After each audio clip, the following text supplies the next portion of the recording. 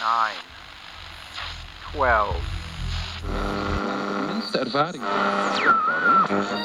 But we can discuss that later. Yeah. All right, Mr. DeMille, I'm ready for my close-up.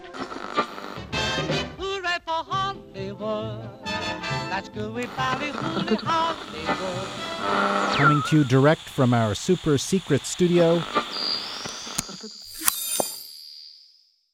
Hi, this is David Rothkopf. I'm the host of Deep State Radio, and I'm the CEO of the Deep State Radio Network. And I'm really pleased to be here with Emily Brandwin, who is the host of our newest show, which is called, what's it called, Emily? I literally just forgot. It's DC for Beautiful People. No, keep going. It's David, Washington for Beautiful People. David, I'm going crazy. Oh my I know, God, I'm done. This is horrible. This is when it goes downhill. This is shit right now. Yeah. Okay. So you see why we picked Emily. She was in the CIA and obviously sustained some kind of blunt force trauma to the head.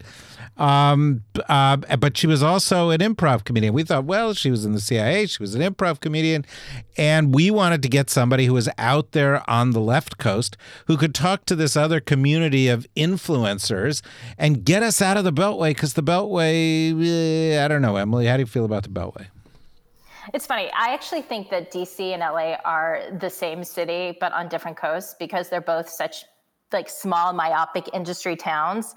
But what's interesting with everything that's going on in the world, the two industry towns have so merged right now. And now you've got the West Coast, the left coast, now talking about all these issues that are so important, that are so in the news, and really elevating the conversation in a way that's getting it more attention. And so I think you see a lot of that crossover. But when I moved to LA, I thought, oh, this feels a little like DC to me. Yeah, well, that's, and Jay Leno, I think, was the one who said Washington is Hollywood for ugly people, which is how we got to Washington for beautiful people, because, in LA, people look better than they do here. No, they just do. First of all, there's sunlight. Secondly, they eat healthier. They get exercise. They don't wear the same old crappy clothes. Everybody wears the same gray suits and Spanx and whatever. Some of us even double spank it if we're really going out and being fancy. Yeah. Do they do that in L.A.? I thought everybody was like super fit in L.A. and that there were like no Spanx. I mean me, David. Oh, I'm just telling you. Yeah, okay. See, we're trying to introduce you to a new show. And what have we done? We've already gotten right down to the core of it, that Emily will, on special occasions, double Spanx it. I do not double Spanx it, by the way. Not that you're going to admit to. No, the whole Manx thing, I just don't know if I like that idea. It's a little weird. It would be a little bit weird, but no judgment. So, like, what should they expect on Washington for Beautiful People? What I hope and that they're going to get out of it is that each week we're going to be talking to really interesting people and thought leaders from my coast and in entertainment, and being able to put a different perspective and a different spin to all the conversations, all the issues that we're seeing in the news. And I like to really kind of dig in deep on why these issues are important, why they're feeling the need now to speak up about it. And also maybe at times give a call to action, because I feel like all the news it's so horrible. It's such a dumpster fire that there's some good that can come out of it. And I think the fact that we're having these conversations, that so many people are now rising up and elevating that, is such a positive thing. So I'd love to see how we can take that momentum and push it forward, since you're hearing people talk about it. Yeah, and presumably you'll be like broadcasting from like the basement of the Ivy or something like that, so it's like super trendy. It would be very cool with paparazzi outside. Yeah, they'll be outside upstairs looking at, sort of the famous people as they go in. And if some of us from Washington, or any of your friends from Washington, they're ever going to end up on your show too? Of course they are, because it's me, and I'll just nudge them and annoy them until they say yes. So of course they will. Well, I think your first tactic. Well, I think your first show has Josh Campbell, who's from CNN and former FBI, but he's also a West Coaster, and so he sort of checks all those boxes, doesn't he? He did. He got all those boxes, and we could even talk about the weather, which is what you do in LA. It's the first thing you talk about. Well, then let's just stop you and me talking, and why don't we start the first episode ever of, now let's try, see if you can remember the name this time. Washington for Beautiful People. With Emily Brandwin from Deep State Radio. From Deep State Radio. Enjoy. Hello from Deep State Radio. It's Washington for Beautiful People, and I am your host, Emily Brandwin, talking to you from very, very sunny Los Angeles. And I am so excited today. I get to talk to one of my favorite Twitter people and real people, Josh Campbell, who is the national security team at CNN and a law enforcement analyst. Hey, Josh. Hey, great to be here. You know, it was really nasty outside, rainy, cloudy. The moment this show kicked off, the sun came out. It's just amazing. It's going to be a great show. Josh, I know you're lying, but I don't care because I like the lie. So that's totally okay. I took pictures of the rain and sent it to a friend of mine who claimed that it never rained in LA. So I was literally snapping pics all morning. I was like, see, there is rain. It happens. Yeah, we're just like the East Coast. Just like it. Well, I think a lot of people are probably familiar with you from CNN and from Twitter, but I just wanted to give folks just a little bit of background about you, how you came to the FBI, and also then your transition to CNN. Yeah, so I was in the FBI for just over 12 years. I came in out of college, went to work for the Bureau, became an agent, went through the academy at Quantico, and then was sent out into the field. And just the Reader's Digest version. So my career spanned multiple assignments from FBI headquarters to out here in the Los Angeles field office. And much of my investigative work was actually done overseas. I was on one of the 4 teams that the FBI has where they actually conduct investigations involving the attack or threats against U.S. persons or interests overseas. So I spent a lot of time deployed various locations working to conduct investigations with some of your former colleagues at CIA and the intelligence community and DOD. And then as I kind of moved through my career in the FBI into a leadership position, went back to headquarters and was fortunate in kind of a random encounter during my assignment there to meet the then director, James Comey, who then brought me onto his staff, and I served as his special assistant for about a year until his unfortunate demise, and then continued on for the remainder of my assignment, came back to the field, and then, as you mentioned, made the transition over from the national security side over now into journalism with CNN. I have a question. When you were young and you were in college, was your goal always the FBI? Because I always feel like at the agency, everybody at the CIA, that's all they wanted to do. Like they came out of the womb doing the sniper crawl, like their goal was CIA. Yeah, so mine wasn't that similar of experience. So when I was getting ready to go to college, trying to determine what to major, my interest was more on the diplomacy side and foreign policy.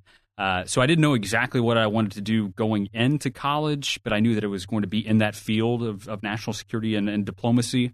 I was a freshman for just about a week whenever the attacks on 9/11 happened, and for me that sealed the deal that. I wasn't feeling very diplomatic at that point. So rather than diplomacy, I wanted to go the investigative route and really started doing research on the FBI and a lot of the work that they do. And what was interesting is that I was looking kind of across the IC, across the intelligence community, to CIA as well, because my interests were more overseas. And I learned that the FBI actually had this international presence. It's a small subset, to be sure, of the larger FBI, but it's this group that does international work, international operations. So I, geared the rest of my college career toward that goal, and then was fortunate enough after doing an internship and then graduating to actually come on board full time. Were you one of the youngest students at Quantico? You had to have been. I was the youngest in my class. Yeah, fortunately, I didn't look the youngest. There was one person who looked like he was like 16. I looked like I was 18. And so he got the majority of the ribbing. He's a great guy. He's now doing remarkable, incredible things in the cyber world. But technically on paper, I was the youngest person. I was the youngest one of the youngest in my class. And I remember looking around going, oh my God. And I kind of felt it just because everyone had this breadth of experience I hadn't had. And also I was coming from a very different world. But I was just wondering when you were saying, I'm like, you had to be one of the babies in that class. Yeah, it was, and it was, interesting. Whether you're talking about the FBI or CIA or any of these agencies, I mean, they're staffed with just really incredible people. And I can remember my class. We had 49 people at the academy, and just looking across the room, kind of thinking, wow, these people come from all walks of life with all kinds of experience. We had, former cops and folks from DOD. We had a flight attendant. We had, an art history major. I mean, just really across the spectrum of people who all came together. And regardless of, what their pre-FBI career was, they all had that same goal, that they wanted to serve their country. They wanted to do it in this capacity as a federal agent. And they all they came together. And that was something I saw throughout my time in the organization. Just an incredible organization with really incredible people. It's funny. I always said that about the agency. Well, I was going to ask you: was it at headquarters when you go to the farm? It's hyper competitive, but it's a little gross how competitive it is. Was it like that at Quantico, or was it a little bit easier to deal with? Yeah, so it's not as competitive because it's not as though you're being ranked or rated against the people that are next to you. And I think that's one thing that actually I will still talk to people now who have an interest in going into federal law enforcement, and I'll sit down with young people and kind of give them an overview of what to expect and kind of my experience. And that's always the one piece of advice that I give too. That if you're going into this environment, just know the fact that you've made it in the door, that you've stepped foot on the FBI grounds at Quantico. You've already achieved so much more than a lot of people because of that small percentage that actually get in the door. So it isn't competitive enough where you feel like you have to now prove something to someone vis-a-vis your peers. I mean, sure, you do have to get through a battery of exams and tests and defensive tactics and firearms and all of that, but you're really being compared against yourself. So you don't really see that competitive nature. Actually, it's very cohesive where people are trying. They look to their left, they look to their right, trying to get people, their colleagues through, this program. And people come with different areas of expertise. So, for example, we had a lot of attorneys, and so there's a large block of legal instruction. And so we would really lean on them to help, in these study sessions, and everyone really kind of came together to help everyone else.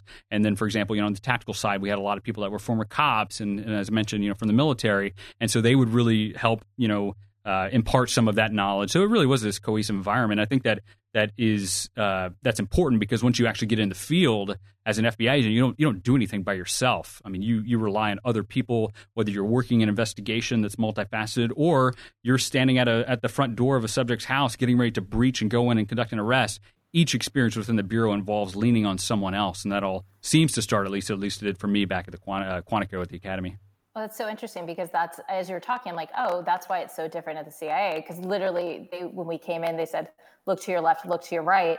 They won't be there when you graduate. And I thought, oh, that's a bunch of bullshit. Of course they were. That's just something they say in the movies. And then legitimately, we were graduating. I was like, well, damn if they're not right. People, I looked to the left, looked to the right, and they weren't there. But then that job, when you're an operations officer out in the field, you're kind of by yourself doing a lot of the work. Of course, you're working within a team of people, but when you're out there talking to an asset or potential asset, it's just you and that person. So that kind of makes sense. Yeah, and it's amazing too. So when I went through the application process, I mean, I applied to the agency as well. I wasn't putting all my eggs in one basket with the Bureau. It turned out the FBI was a lot faster than CIA, but that was one thing I remember from that application process, going through the experience with the agency, is that at each step, as human beings, like our first inclination is to start chit-chatting with people around us and getting to know them. And I remember a woman actually pointing out the lead person who was leading the application actually instructed, do not exchange personal information with the people next to you. Don't talk about your lives. Don't talk about any of that. And I kind of looked at it, well, that's weird. And she made that point that you just made, because not everyone that comes in the door for the application is actually going to become hired as an officer or an analyst. And so you need to protect your personal life, your whatever your cover happens to be later on. So that was fascinating. That's completely 180 degrees different from the FBI. So different. So you're at the FBI for 12 years. Did you think you were going to retire there, or did you eventually think you would have a next career, or was this in your mind? You're like, I'm going to be here, I'm going to retire, leave with my cardboard box, and go out to Boca and retire. Was this a big shock for you to get to that point where you're like, I need to leave the Bureau? Yeah. So my goal the whole time I was in was geared towards retirement. And I didn't even I mean, it never even really crossed my mind that I would do anything else. And, the attrition rate inside the FBI, it's so low. Almost no one leaves, right, when they come in. They said, it's kind of like the mob, right? When you're in, you're in. And it's because it's such a great place and, the mission and the people and all of that. So I didn't really even entertain a next career. And what's interesting is that working at, the senior levels that I had the experience, fortunate ability to work with some of these senior level people. They were on the cusp of retirement, so they were all looking at, okay, after I leave, what am I going to do now? Am I going to take this experience and then go into corporate America? For me, I was midway through my my entire career, so that wasn't even a factor. But I have to tell you, and this comes down to a lot of the reason why I'm doing what I'm doing now at CNN. As an analyst and explaining some of these tough national security issues for the American people is because I got to the point where I was so I was going to say tired, but actually angry at the political attacks on the FBI, on our institutions of justice. And this was something that was being felt inside the organization. People were frustrated, and that frustration was turning into anger, where you had the commander-in-chief, the president of the United States, who was engaged in this relentless campaign against the FBI solely for political purposes.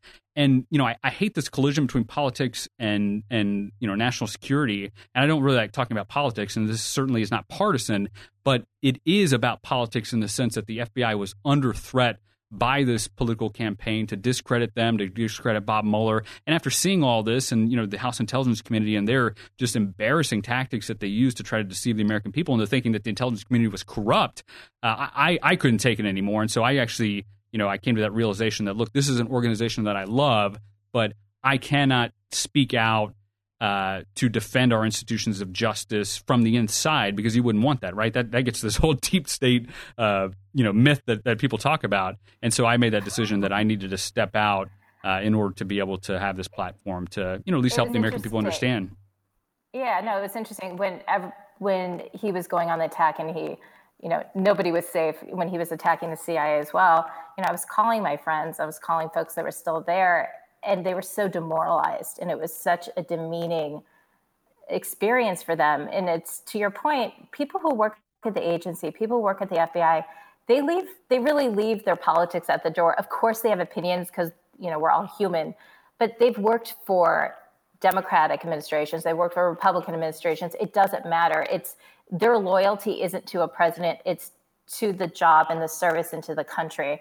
And I think what was so frustrating for me is seeing a president really demolish that and to make people question that, because before this, I don't think the American people ever questioned that. And also they never thought, like, the whole concept of a deep state, which I was just going to ask you, like, what do people say there at the FBI? Like, the whole idea of it is so asinine to me, but it's crazy. I was going to ask you. So this whole deep state thing, and no offense to deep state radio, but it is so, and I know that it's obviously a play on words, but it is so, it's hilarious because for two reasons. First of all, the government keeps secrets, but they're not really good at keeping secrets like this, right? Once you have more than one or two or multiple people are involved in something's going to get out. And so that, knowing that about the Bureau, that allows me to know with great confidence there's no sinister plot going on inside government. Because if there was, we would hear about it. But also the thing that kind of makes me laugh a little bit is that, as you mentioned, right? So you check your politics at the door, and that was known in the FBI. Everyone has a political belief, everyone has ideas, but that does not influence your work. And in fact, if you think about what the FBI and CIA and other intelligence agencies do, I mean, you are recruiting people who have this curiosity of the world that you hope is such a degree that it's, larger than your average citizen. And so you don't find a group of people that are interested in the world that don't actually formulate opinions about it, right? So by nature, you have people that are curious. But they don't actually let that influence their work, and they don't take actions that are going to try to undermine an administration or any type of politician based on their personal political beliefs, because it's just not what you do. But the funny thing is that, and just kind of quickly on this topic, is that that's not to say that people inside the FBI weren't expressing internally their frustration and anger with President Trump and Devin Nunes and all of this, because think about it, if if it wasn't the FBI, say this was some Fortune 500 company, right? And you're in some division, and every single day the CEO is saying you are corrupt, you're a crook, you're out to get him. I mean, of course you're going to talk about that. That's going to be the subject of water cooler conversation. So we all thought it was just a bunch of, buffoonery, and obviously it was for a purpose to try to discredit the Mueller investigation. But that doesn't mean just because we were frustrated in formulating opinions that we were then going to conspire to, take down the president. The whole thing was just nonsense. Although I kept hearing about the deep state, and of course I knew. I was like, there's no such thing. But I did ask one of my friends, I'm like, who still works, I'm like, there's no deep state, right? There's no deep state. I'm not crazy. She's like, Emily. Right. I'm like, okay, I just want to make sure. I just keep hearing it, and I just want to make sure. But well, that's this gaslighting that, the president does, where he actually causes you to question things that you normally wouldn't question. And he's really good at that. And so, and that's a problem. And that's why I, kind of going back to why I decided to go public and have this platform. And I kind of wear two hats now with CNN as an analyst and then doing reporting as well. But seeing like pure lies and obfuscation in an attempt to manipulate the public, that's not only unbelievable, but it's irresponsible. And so, I felt the need to be able to, in some small way, to be able to speak out and describe, whenever the president is saying something, whenever Devin Nunes is saying something that I know to be untrue, and that I know that the reason for what they're doing is pure politics, to be able to speak out and say, all right, American people, you're being manipulated. Here are the facts. And that's not to say that the intelligence community and the FBI don't make mistakes. We know from the FBI, these, two malcontents that were texting with each other and laying out all of this. I mean, that was a great big gift wrap political scandal that was handed to House Republicans and to the president. But that's not the main. I mean, in the main, these people are patriots. They go to work to protect the country, and they check their politics at the door. They're the most hardworking women and men that you'll ever meet. I have a question, though. Why doesn't the media just say lie all the time? Why do we put lipstick on a pig? And I always hear like misstatements, mistruths, this. Can we I just want everyone just to say it's a lie. He's lying, and just cut the pretty bullshit around it. Do you think so? I think for the media to not say that, because I'm always like, no, let's not say mistruth. Let's just say lie, because that's what it is. Yeah. So I'll give you an example. So I freely use the word lie when I think that it is a full out, all in all lie. But a lot of times, I think with this administration and especially the people around the president, like we have to be fair in the sense that we can't impugn motive on someone. If we don't know 100% that what they're saying they know to be false. And so I'll give you an example. So, for example, can we, Josh? Can we? Well, I'll give you an example. So take Sarah Sanders, for example, right? The White House press secretary. Now, after I'm familiar Comey with her. You've heard of her. So after Comey was fired, for example, like she came out and said, morale in the FBI was in the tank. And I thought, okay, I don't know if she's lying. Someone probably told her that. That was kind of the narrative in the administration that, okay, things are terrible over there. So I don't know if she's lying. But then she did say a lie. She said, I talked to a lot of people in the FBI who are thanking us for what we did. And I thought, okay, hold on. There is no way that FBI agents are picking up the phone to call Sarah Huckabee Sanders and say thank you for, what you're doing. So that's just one example. And, take the Trump Tower meeting, for example, right? She came out and said, oh, no, the president didn't know about it. He didn't dictate the statement. And then it turns out that he did. And, so she says, look, I tried to give you the best information possible. I think someone probably lied to her and then she, parroted that. So it's really hard to tell whether each instance they actually know what they're doing. I do think it's funny when she said they're telling me. I had this image of all these like FBI folks like texting her like, what's up, Sarah? What's up? We're really unhappy. Just wanted to let you know. It was so ridiculous. But I just wanted everyone to just say lie. That's all. Yeah. But I was going to ask you, so when you wrote I'll try to do better. Op-ed for the what? I said, I'll try to do better. Would you just like tug on your ear when you're reporting so I know that that's for me? Like if you can't say lie, just like a little ear tug, like a Carol Burnett thing, and I'll be like, all right. That'll be between me, you, and David. Perfect. When you wrote your op-ed, did you know what was going to happen after you did it? Like I would imagine that took so much just thought and sort of personal courage to say, I'm going to put pen to paper, I am going to get it out there, and I'm going to share this with the public on one of the biggest platforms possible. Like it was kind of your go big, go home kind of moment. Yeah, it was. It was in a sense, but I was so passionate about what I was saying, and this was after I left the FBI. I wrote a New York Times op-ed, title of which is "Why I'm Leaving the FBI," and kind of laid out the reasons why. And, what has been so interesting is that, as I just described, I was so frustrated with these political attacks and that the American people was being manipulated and that the intelligence community and the FBI were being maligned. But this was back at the end of January of this year. And what I wrote then, I said, these political attacks will have long-term consequences on public safety, because if the American people distrust the FBI, then when an FBI agent shows up and needs, someone's door and they need help, that person may question, okay, is this really an honest, worthy person? And the same goes with recruiting sources, right? So whether it's an FBI agent or CIA officer, we recruit sources. And, I know from my experience running sources that those relationships are based on trust, that person has to know in order for them to sacrifice or risk, anything to themselves that you are trustworthy.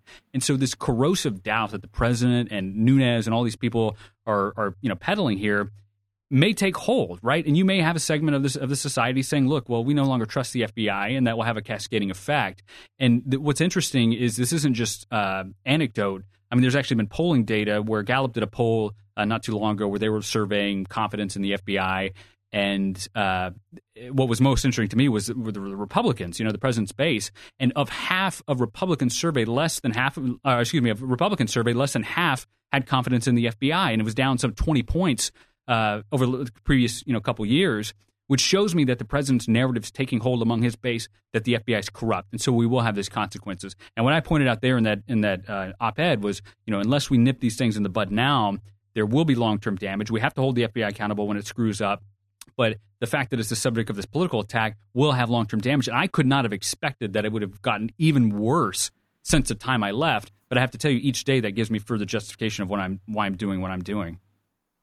Well, it's interesting because trust is sort of the cornerstone of the FBI. We were talking about, just when you and I were chatting, just about how really that's the way you would get fired at the FBI. Like, it's so hard to really get fired at a government agency. I always make the joke at the CIA, you can't get fired unless, like, I could come into the CIA naked, like having sex with a Russian, carrying like a bazooka in one hand and machete in the other, and they'd be like, oh, that's just Emily being kooky, and nothing would happen. But at the FBI, like, what's the one thing that would get you fired? Yeah, so it is. If you lie, exactly. And that's why this is so offensive to the people in the Department of Justice who go to work every single day trying to uphold the rule of law, because their entire orientation is toward the truth. And that is 180 degrees from this administration, where, they tell lies with reckless abandon, every single day, multiple times per day. And so to then go back to those people who are, working to uphold the rule of law and to accuse them of being liars and corrupt stings in a way that I don't think most people understand. And that was kind of our joke, right? Also inside the FBI, you can do a lot of bad things, but if you lie about it, you're done. You can, if you think of some of the worst possible things that someone might do, I'm not talking about, serious high crimes, but, missteps and misjudgment, you could probably weather those, but if you lie about them, you're done. And that's because to a person in the FBI from day one, you were told, you're sensitized, and it continues throughout your career, that your integrity is your value here in this organization. And once that's gone, you're no longer of value to us. Which is a little different at the agency, only because we're trained to be liars. And everyone's like, what do you do at the CIA? I'm like, well, we're kind of professional liars, and then we steal secrets. So we're kind of U.S. criminals in a way. So it's liars and thieves, but on the good side. But on the good side, we're using our powers for good instead of evil. That's right. When you went to CNN, was it just, like, I know when I entered civilian normal people life in the CIA, it was sort of this weird shift. Well, part of it was just the regular things that you do. Like when you're at the agency, you have special trash that you throw away your trash in a classified trash bin, and you have to think about everything. But it was just also living in sort of the real world again. Was it for you when you made that transition to CNN? What was that like? Were you just like, oh, this is how real people work again? And how was that? Yeah, so there were a lot of life changes, after leaving, federal law enforcement and then coming over here. And I'll have to say that, this was right in when Mueller and all this, it was all in full steam. And so, my day-to-day work life was, sunrise to sunset and then some. And so I didn't really have time to sit and reflect about, okay, this is a big change. Now I've gone from here to there. But, over time, I kind of noticed these things. the most obvious being, I no longer carry a firearm, for example, when I'm walking around, which is Good different. to know. And noted. yeah. Oh, and I'm walking down Hollywood Boulevard here, right? And there, I walk by some sketchiness. It's different than before. Whereas before, I thought, okay, if something happens, here are the steps that I'm going to take. Now I have to take that that ability to defend myself or others with a firearm out of the equation. That's no longer there. But then other kind of funny things, right? It's like I used to work in a SCIF, right? The Sensitive Compartment Information Facility for as and our listeners probably know, it's this really a room that's permitted, that allows the discussion of classified information. And so, I check my phone, so I wouldn't have my cell phone with me, most of the day. Where this is the opposite of that, obviously, right? We don't have those facilities, but we also don't have that need. And so, kind of getting used to that, to being in contact, all the time, has really been fascinating. And then the last thing, which has been somewhat mortifying, is actually being recognized out in public. Whereas, before, you and I, we worked in, jobs where, you weren't invisible. known. And yeah, you're hiding in plain sight, but no one knows who you are. Where this is the opposite of that. And so I get stopped all the time at airports, at coffee shops, all over the place, on airplanes. It's so exciting. You're gonna have paparazzi, Josh. You're gonna be but it's more Us Weekly on who wore it best. Yeah, oh, this is gonna be so exciting. That's the goal. I'm so excited for you. We're building up to that. That's the goal. Okay. No, but that takes getting used to. When I know where you're going to be, I'm like, and this is what he's wearing. Ask him what he's wearing. Yeah, exactly. Well, it's funny too, because now I kind of feel like the paparazzi, because I, will go to a lot of now that I'm, I wear these two hats, analysis and then reporting. I'll actually go and cover the FBI and cover the Justice Department, and I'm sitting there, with a camera and my phone, taking pictures and recording kind of what they're saying, for news stories. And, my first, I want to wave at the people that I know. But I'm like, okay, keep it cool. You're just here to cover what they're doing. So it's been a different, a different lifestyle, but it's, but it's so rewarding because, just on a quick serious note, I mean, both the FBI and journalists, they have these similarities where, you're conducting an investigation to figure out what happened and to hold powerful people accountable. And yeah, the authorities may be different, but at the end of the day, the goal is the same. And that is, helping the American people understand what is going on in a given circumstance, and holding people to account that may be abusing their power. I have a couple questions that just more of what's going on. I just want to get your opinion on a couple of things. Who do you think is the dumbest of Trump's coffee boys, if you had to choose one? Papadopoulos, Page, or Lewandowski? That is a tough question. Ooh, I'll throw in Nunberg too. Yeah, well. So that is a very tough question, and I'm not being diplomatic, but I think that they each bring their own knucklehead qualities to the equation, kind of in their own way. I think that, if I had to pick, I think Papadopoulos, his recent turn, from government cooperator to now this person leading the charge that no, there's this big deep state, so to speak, corruption that's at work, and I'm going to expose it just, right after I get to jail. I got to do this little 2-week sentence, but afterwards I'm going to expose it all.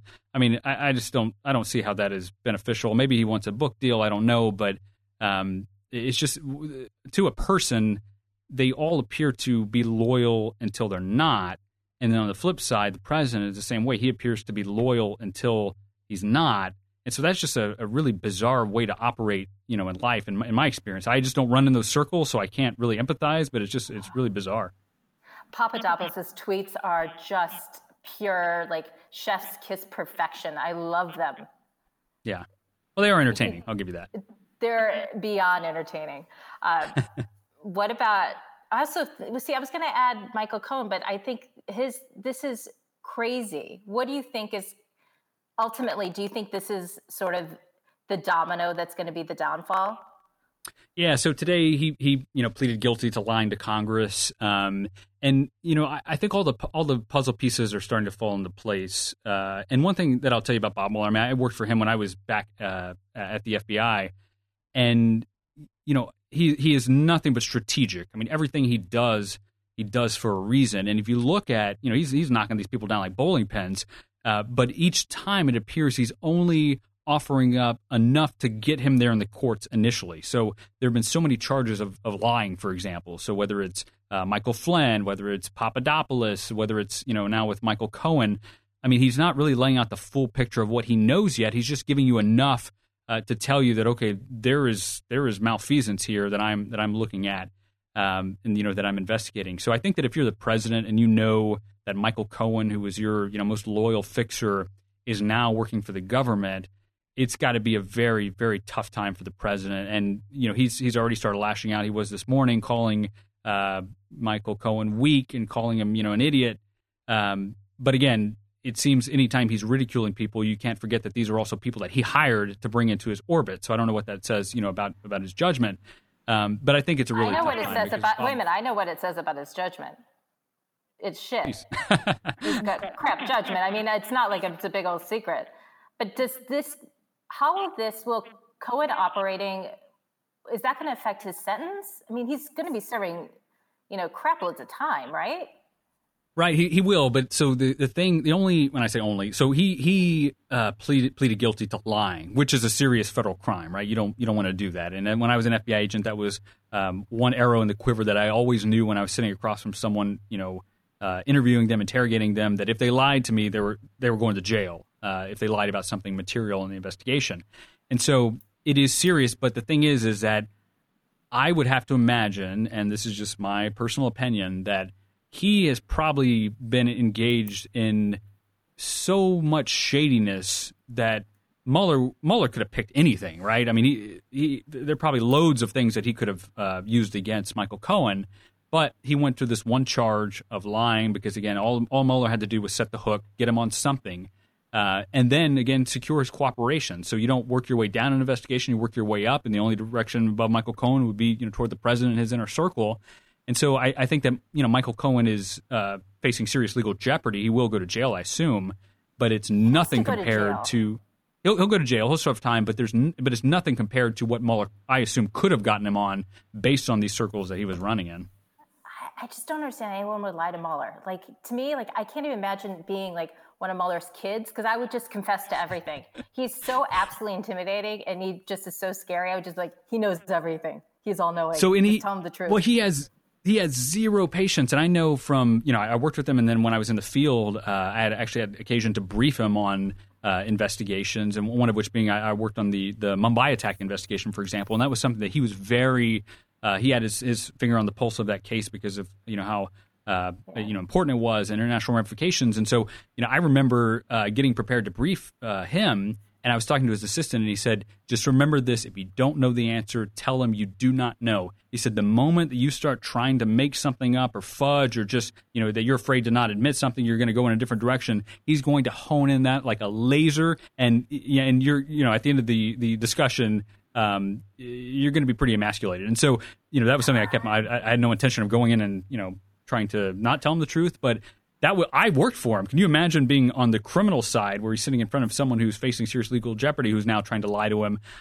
He is not a patient person, and I wouldn't want to be sitting across from him knowing that he held the keys to my future.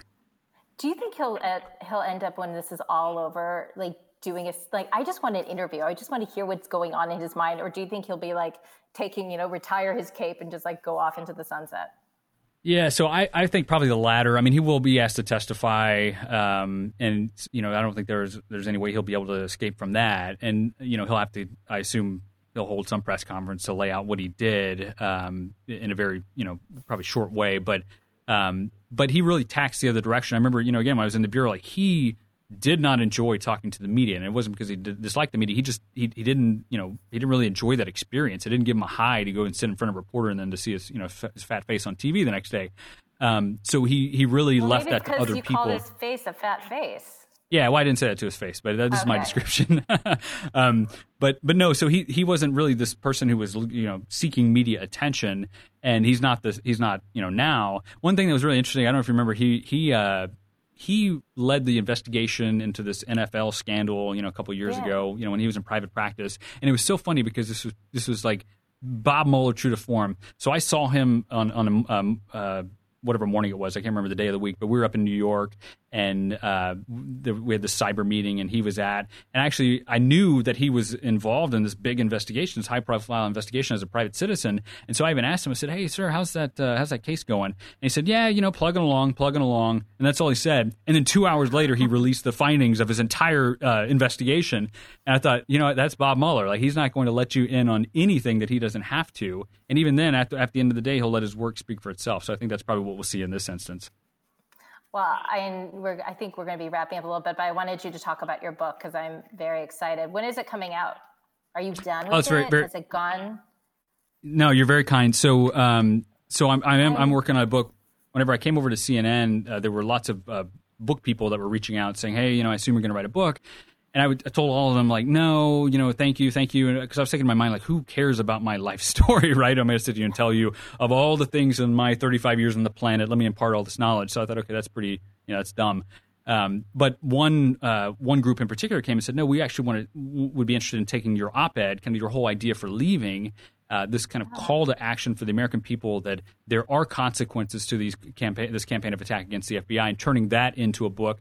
I thought, that's something I can really get behind. And the one thing that I was really kind of hesitant about is that I didn't want to feel like I was leaving the FBI and then cashing in on my FBI story. I mean, a lot of people, you look at all the people in Trump world that have written books. Like, I didn't want to be that icky, okay, let me tell you about what I saw on the inside. And so the way Omarosa?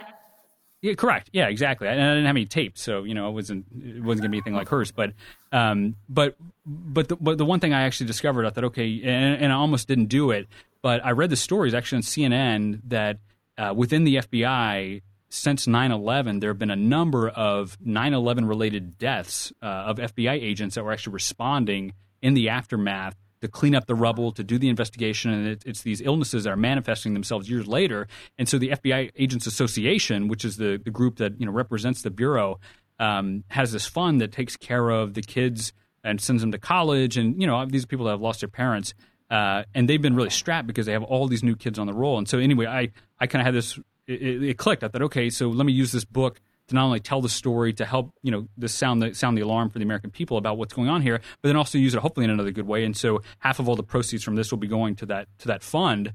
So that's exciting. And then as far as I hope it helps. And then publication date. So we're looking at the latter part of next year, probably in the fall. So I'm finishing touches now, but. It's been a really fun project to work on. I've been talking with a number of people in government, out of government, walking through the whole experience from 2016 to now, and again, really trying to help the American people understand that the FBI was not without fault. So I'm not defending the Bureau; they can defend themselves, but really explaining that there were decisions that were made that were questionable, but in the main, these were good people that have been unfairly maligned. And there will be long-term consequences, to these authoritarian-type tactics. Did you send it to? What is the FBI's Publication Review Board called, or is it called with PRB? Yeah, so pre-pub review is what they're called. So what I'll have to do is once it's finished, and again, we're looking at publication latter part of next year. But once it's finished by the end of this year, I'll send it to them. And as every FBI employee, every CIA employee, if you write about the entity where you worked, you have to send the material for pre-publication review. And it's not for editorial. They're not going to look through it for editorial changes, but just to identify, is there classified information that I learned during my time in government that I'm now divulging, which obviously I have no intention of doing. But they'll look at that and check that box.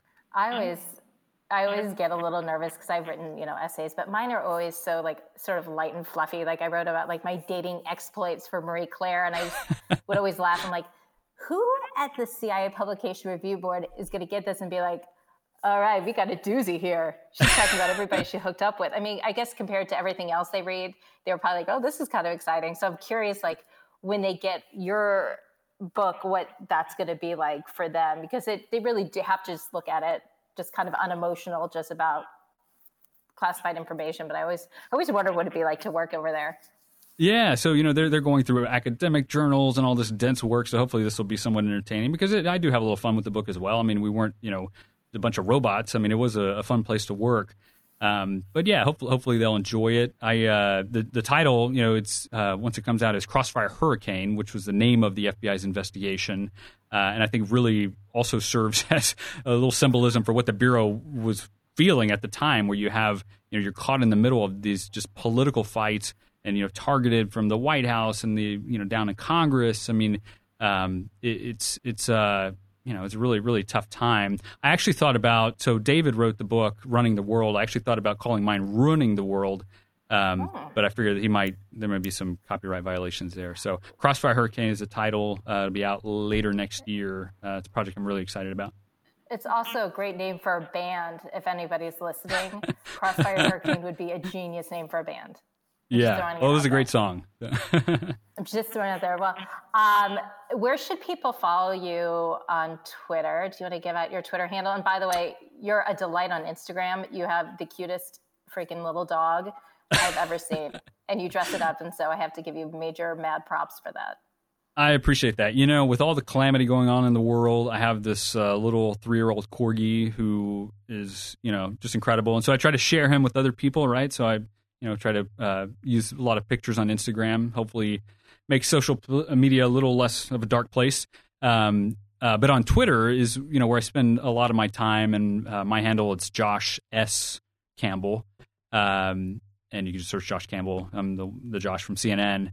But I really try to use that as a tool, to communicate, obviously, my own thoughts. And then, there are people in our field, whether it's you and David and other people that are these thought leaders that really have a lot to say to help distill some of these tough issues for the American people, to try to be a part of that. And I think Twitter is a really great place because the American people, and not just American people, I mean the world, right, is on Twitter. I think they're hungering for the truth. They're hungering for what is reality. Every single day we face this barrage of lies and obfuscation and just all out nonsense. And to be able to help serve a little, some small role in that, to say, no, okay, here's something that you should read that I found interesting, or here's a development that is very interesting, and, watch this space, it has been, I think, very important. And, I'm also cognizant of the fact that, a lot of people don't sit there and watch cable news all day, so they may not see me on TV, but a lot of people are on social media, so you're able to really connect with people and intersect in areas where they're communicating. So follow me. I look forward to engaging with the listeners. And just so you know, I told you if this interview went well, this little conversation we had, I would give you the T-shirt. A few months ago, I was supposed to have lunch with Josh and our mutual friend Asha. Josh totally bailed, ghosted us. He had this fake work with the Navy, in quotes. Fake work, right. And I had a T-shirt for him from a friend of mine who makes very cool T-shirts. And I said, you'd get the T-shirt if it all went well. So you will get a T-shirt. I appreciate that. I don't know how I'm going to convince you I'm actually a reservist, but... I need proof. You need proof. Okay, you can come down next time I drill, and you can see. Okay, tell your boss to email me, call me, send me a pic. But I just want to say thank you so much also for chatting. I think this is such a good conversation, and just to give folks a little bit more insight on what you're doing and just the world that we're in right now. So I would just really appreciate it so much. Thank you. I appreciate you saying that. And again, back at you. I mean, you and David, I mean, you're doing such great work with Deep State Radio. And I have to tell you that, being in the secret society when the FBI was a little contentious when I sought their permission to actually come on Deep State Radio. But they actually relented, and here I am. So you have a lot of fans in and outside the intelligence community that really love your work. Well, that's exciting. Well, I just want to let everybody know you can visit Deep State Radio Network and support all of our work. You can become a member. Members receive early access to all the podcasts and the one-on-one newsmaker interviews. And most importantly, because it's the holidays, you can get discounts on Deep State Radio swag. I'm getting a fleece. I'm very excited. There's newsletters and all that kind of good stuff. And what I like the most is they're donating 10% of all the proceeds to the Malala Fund and the International Relief Fund. So follow Deep State Radio on Facebook and on Twitter. You can also follow me. I'm at CIA Spy Girl. And say hello to me too. And I'd love to say hello. If you have any questions, I'll be happy to tweet back at you. Thanks so much. Deep State Radio is a production of the Deep State Radio Network, a division of TRG Interactive Media. Our podcast today was produced in cooperation with Goat Rodeo Productions and was supervised by Ian Enright. Join us again for another episode of Deep State Radio. If you don't, we know where to find you.